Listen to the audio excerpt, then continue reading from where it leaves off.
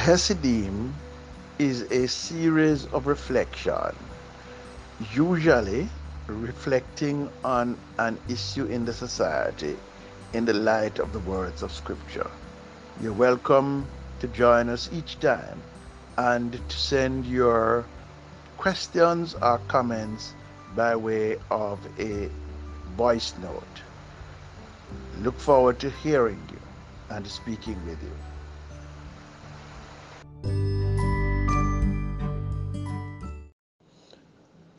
I return to the subject of wholeness in order to respond to a question that has been raised about how can moral wholeness be achieved in that all of us fail morally in so many ways. In order to reflect upon this question, I would like to read for you a parable that Jesus told, recorded in Luke chapter 18. The parable goes as follows. Two men went up to the temple to pray, one a Pharisee and the other a tax collector. The Pharisee stood by himself and prayed, God, I thank you that I am not like other people, robbers, evildoers, adulterers, or even like this tax collector. I fast twice a week, and I give a tenth of all I get. But the tax collector stood at a distance. He would not even look up to heaven, but beat his breast and said, God, have mercy on me, a sinner. I tell you that this man, rather than the other, went home justified before God. For all those who exalt themselves will be humbled, and those who humble themselves will be exalted. One of the things that is made clear by this parable Jesus told is that moral wholeness is not the same as moral perfection, which is itself an elusive goal. An imperfect person whose moral failing is well known can still achieve a wholeness that a person who performs feats that cross all T's and dot all I's in moral terms does not.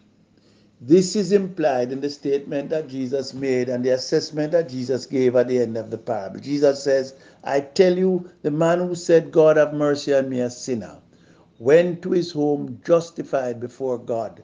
The other man did not.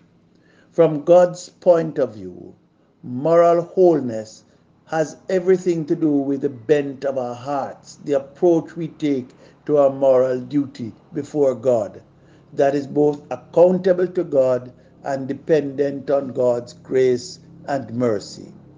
By contrast, those who become self assured and self congratulatory and become too confident in their own moral achievements and moral record are greatly at risk of proceeding in a direction that will not leave them justified before God. The parable of Jesus that we are considering in order to determine where wholeness in moral terms comes from and brings together two social opposites in the Jewish society. On the one hand, there is a religious leader numbered among the elite of the society. His religion is entirely focused on himself. For this, he is extraordinarily punctilious. By his own account, he was conscious of his moral superiority. His was the righteousness that is based on better than, other than, and more than other people.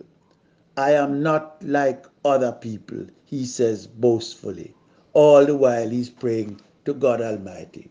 We should never boast when we speak to God. We should not congratulate ourselves, leave such congratulations to God. Nevertheless, the verdict that this man offers to God of himself is consistent with the verdict that the rest of the society passes on people like him. We give people like this Pharisee a pass. He completes his resume by a list of his religious tasks and duties that he performs. He tithes, Notice he doesn't say he gives, because the focus is not on the offer of acts of random kindness that he makes, but on the religious prescription that he follows. And then he says that he fasts, not that he denies himself to give to the poor, or that he fasts in protest against injustice and wrong. His fast is a religious abstraction that he performs, a ritual cleansing of himself. His morality is self centered and self serving and not oriented to making the community a better place. On the other hand, there is the tax collector.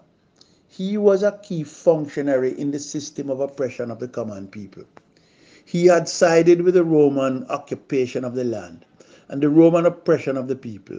He was empowered to extract revenues from the people to prop up the Roman Empire at the people's expense.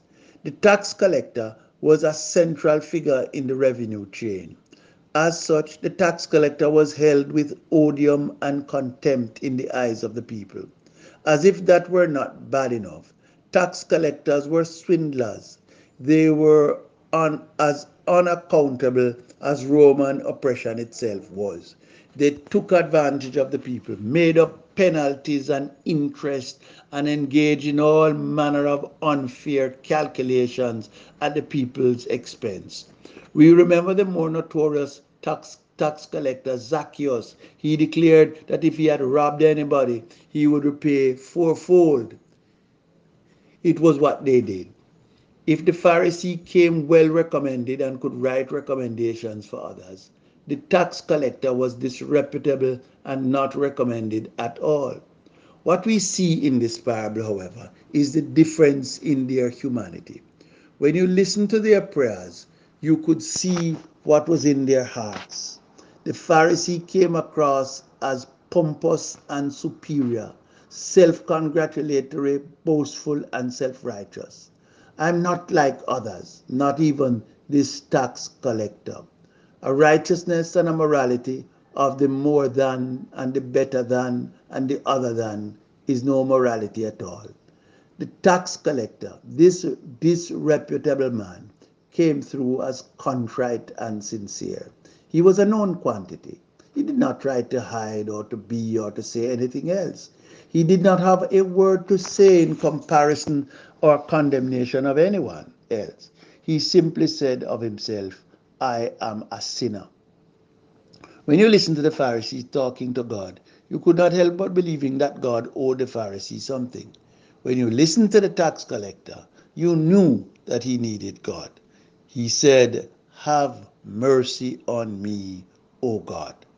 So here are the takeaways to achieve moral wholeness. The first is to be honest. Prayer is addressed to an audience of one. Prayer is not an elocution contest to see who can use the most or the finest words.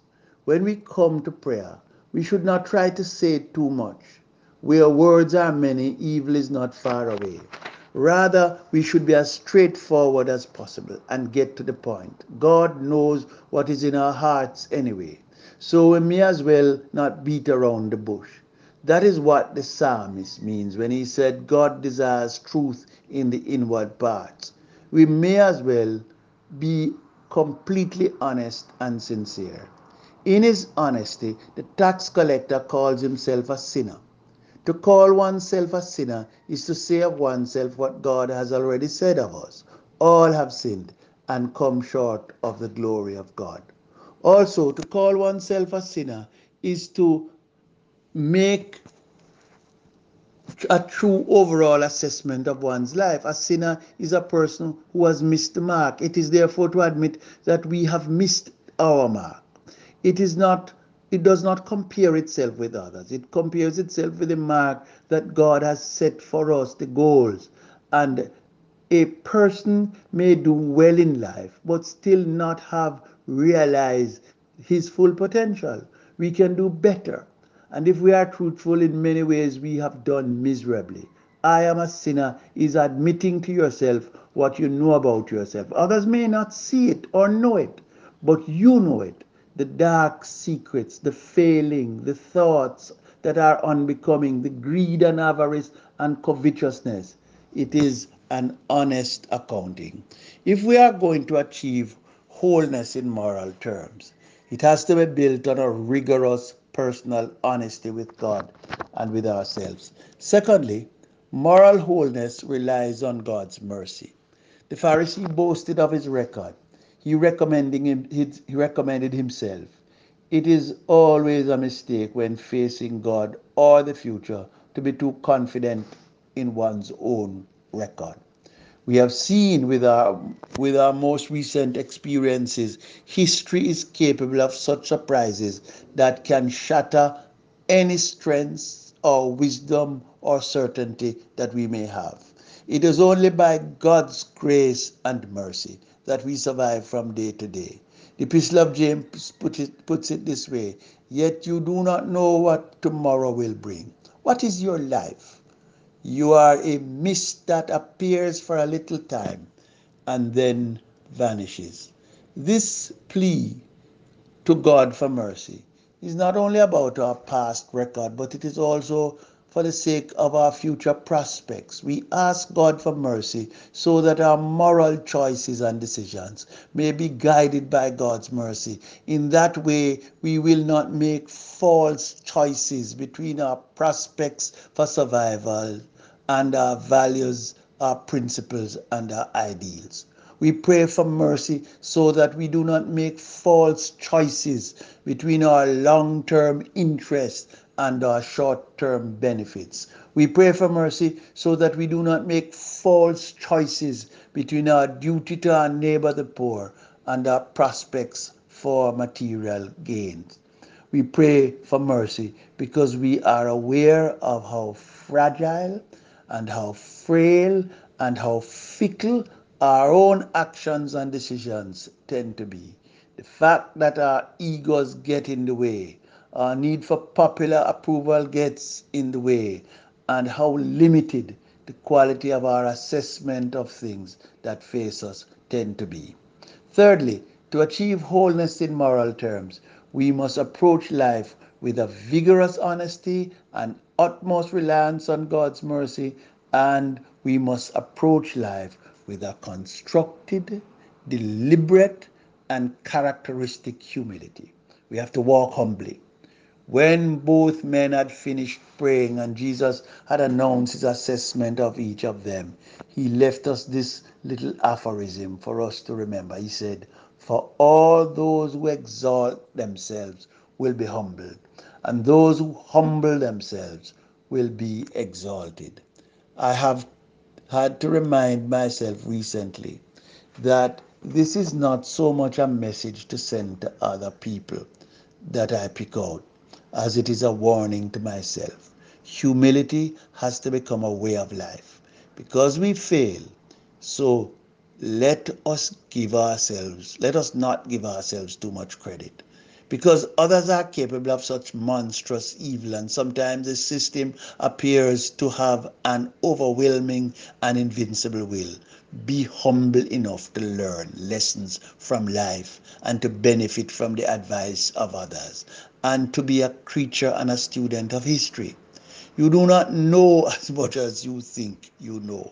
And at any rate, as much as you think you know, it is of what is past that you know. The future can only be known when it happens.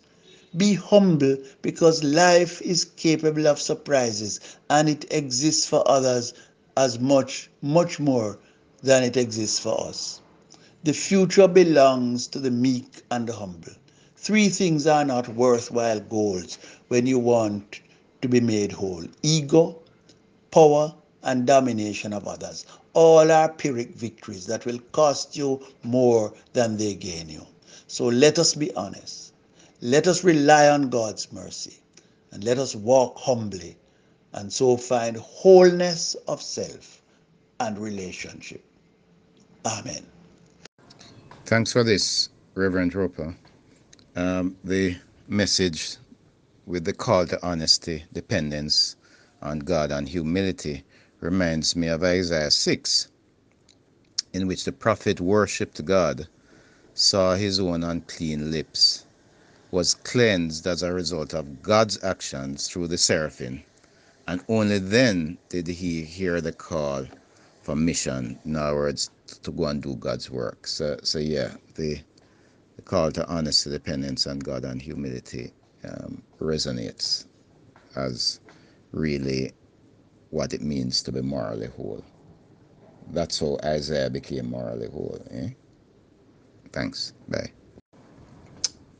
Also reminds me of Micah 6 verse 8. What does the Lord require of thee but to do justly, love mercy, and walk humbly with your God? And the Message version says, don't take yourself too seriously, but take God seriously.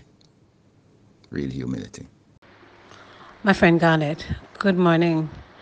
Again, I really enjoyed this morning's piece on the question of moral wholeness.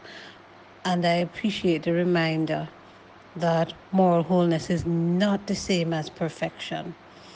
Perfection gives us the idea that you have reached somewhere, and having reached there, there is no need to go anywhere further. And the quest for moral wholeness reminds us that it is just that, a quest, that we're on a journey towards fully integrating our humanity in light of our relationship with God. And so that journey, as you remind us, is one of truth in the inward path. I do love, while the King James Version may not be the most accurate of translations and so on, but there are just some beautiful and interesting turn of phrases that get at some of what we're trying to grasp after, recognizing that the very language that we use reveals as much as it conceals, but the notion of truth in our inward parts, I think, is a notion that jumps out at me from what you have shared with us this morning. The whole notion of being truthful inside oneself, to oneself, recognizing how truthfulness has to make us honest in the face of how often we miss the mark and that we continue to miss that mark. And the call to recognize that missing of the mark is not to be seen in comparison to another, but that each of us is on a journey, this quest for inward wholeness vis-a-vis our relationship with God, and that we must be seized individually at all times around the false choices that we make, around our frailty, around our fragility as human beings, about the limited nature of our ability to assess who we are and what we do, and the true value or lack thereof of some of the choices that we make. And that whole call that you make to us about a certain kind of humility, which should call us to pray for mercy in the face of this quest towards truth in the inward part. And that's going to be what reverberates with me for the rest of the week, this call to truth in the inward part, this call towards fullness of moral wholeness as a human person.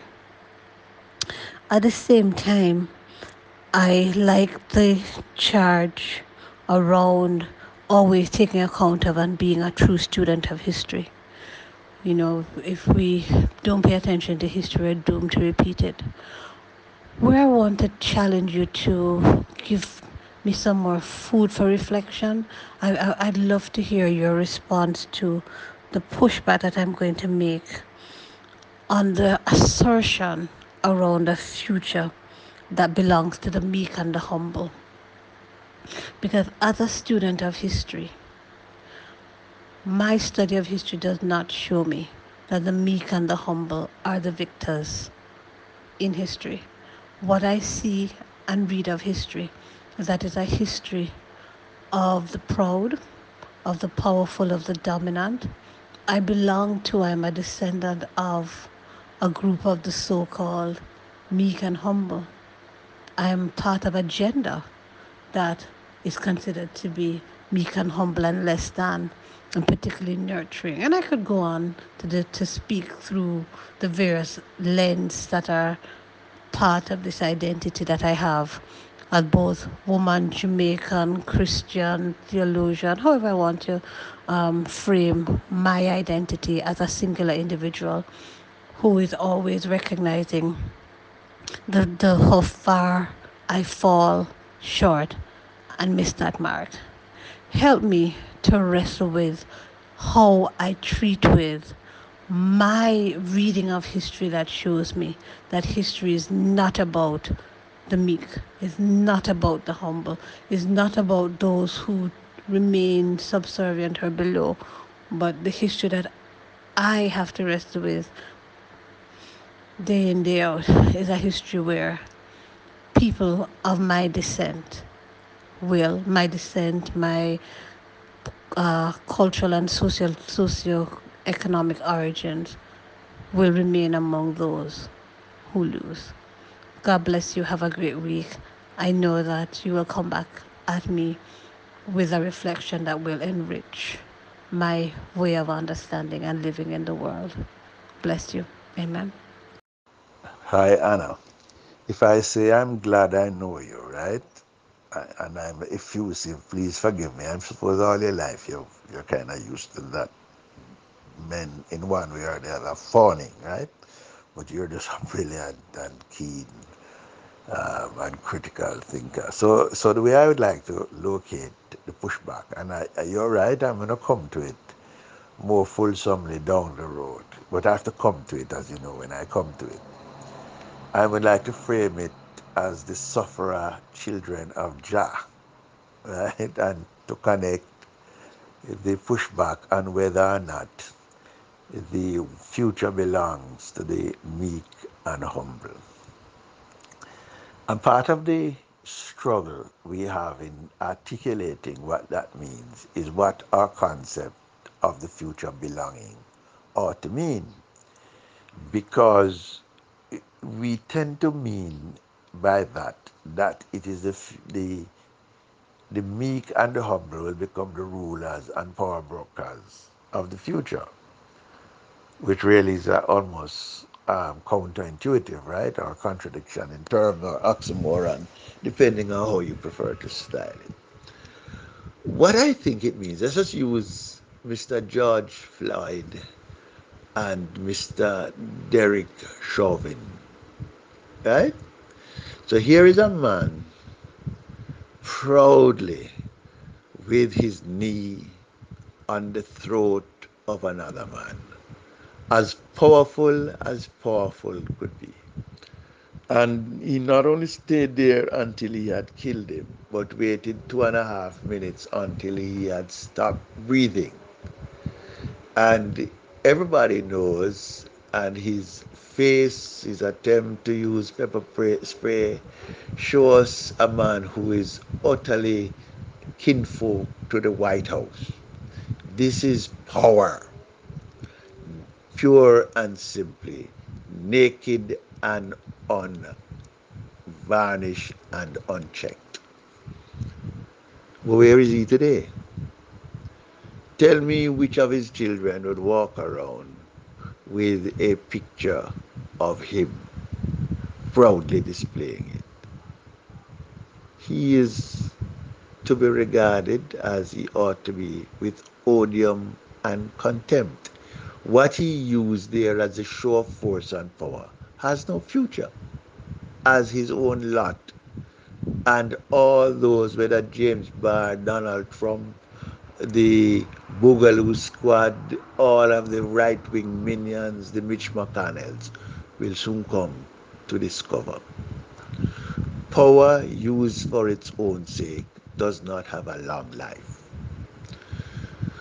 On the other hand, we're really talking about vindication, and we're talking about viability, and we're talking about a resilience, a strength of character, a resistance that meekness and humbleness give you.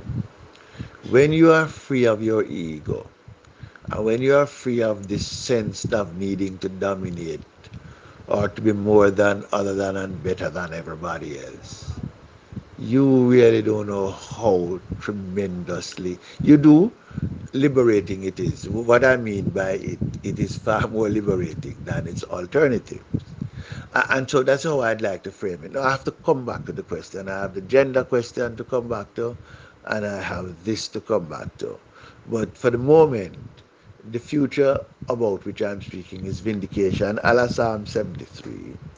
The future about which I'm speaking is in terms of the tables turning, the great reversal of fortunes, as Lazarus and the rich man were to discover. And the future I'm talking about is what makes sense.